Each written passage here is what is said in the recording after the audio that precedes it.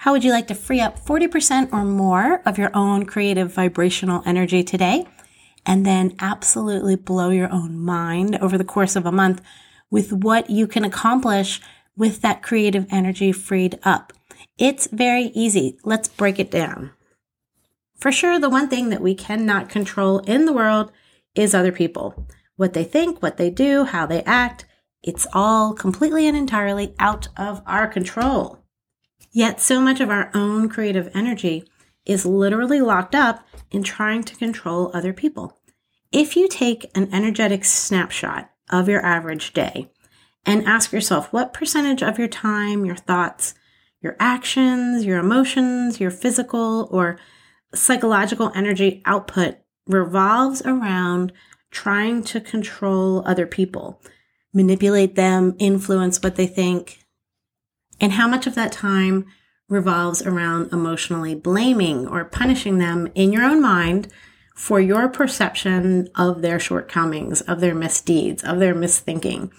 And think about all the little details of your day. Even something as simple as just posting a meme on social media, which you're posting it because you're intending to belittle people who have a view that is different than your own. So if you take this energetic snapshot of your thoughts, your ideas, your actions, your behaviors, and everything on a scale of 1 to 100, what percentage of your time, which is really your energy, would you estimate that is wrapped up into these sorts of things? And ultimately wrapped up in things that have to do with people outside of yourself. Now we take that number and whatever it is, what we do know is that that is essentially energy that is being tied up in non-productive uses, right? It's actually usually when you have energy that's focused in those directions, it's creating more negative energy, more discordance in your own energy patterns. It's certainly not doing anything productive for you. So for the sake of example, let's just say it's 40%. And I think really that would be quite reasonable if you really think about what the average person tends to do with their thoughts and their behaviors and their choices and how they focus their energy throughout the day. And so then start to imagine if you had that 40% of energy available to you right now to invest in something that you're excited about, something that nourishes you, something that lifts you up, something that propels your life forward. How different would that be?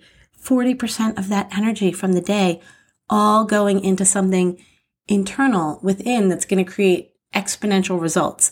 It's going to continue to build momentum and continue to grow and thrive.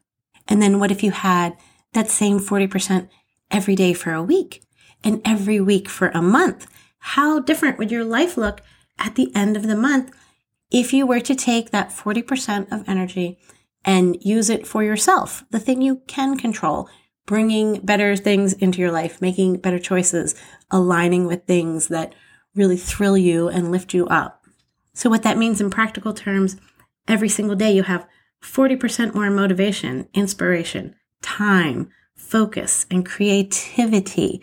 Imagine how quickly the nature of your day-to-day life and your whole entire world evolves using this very simple system.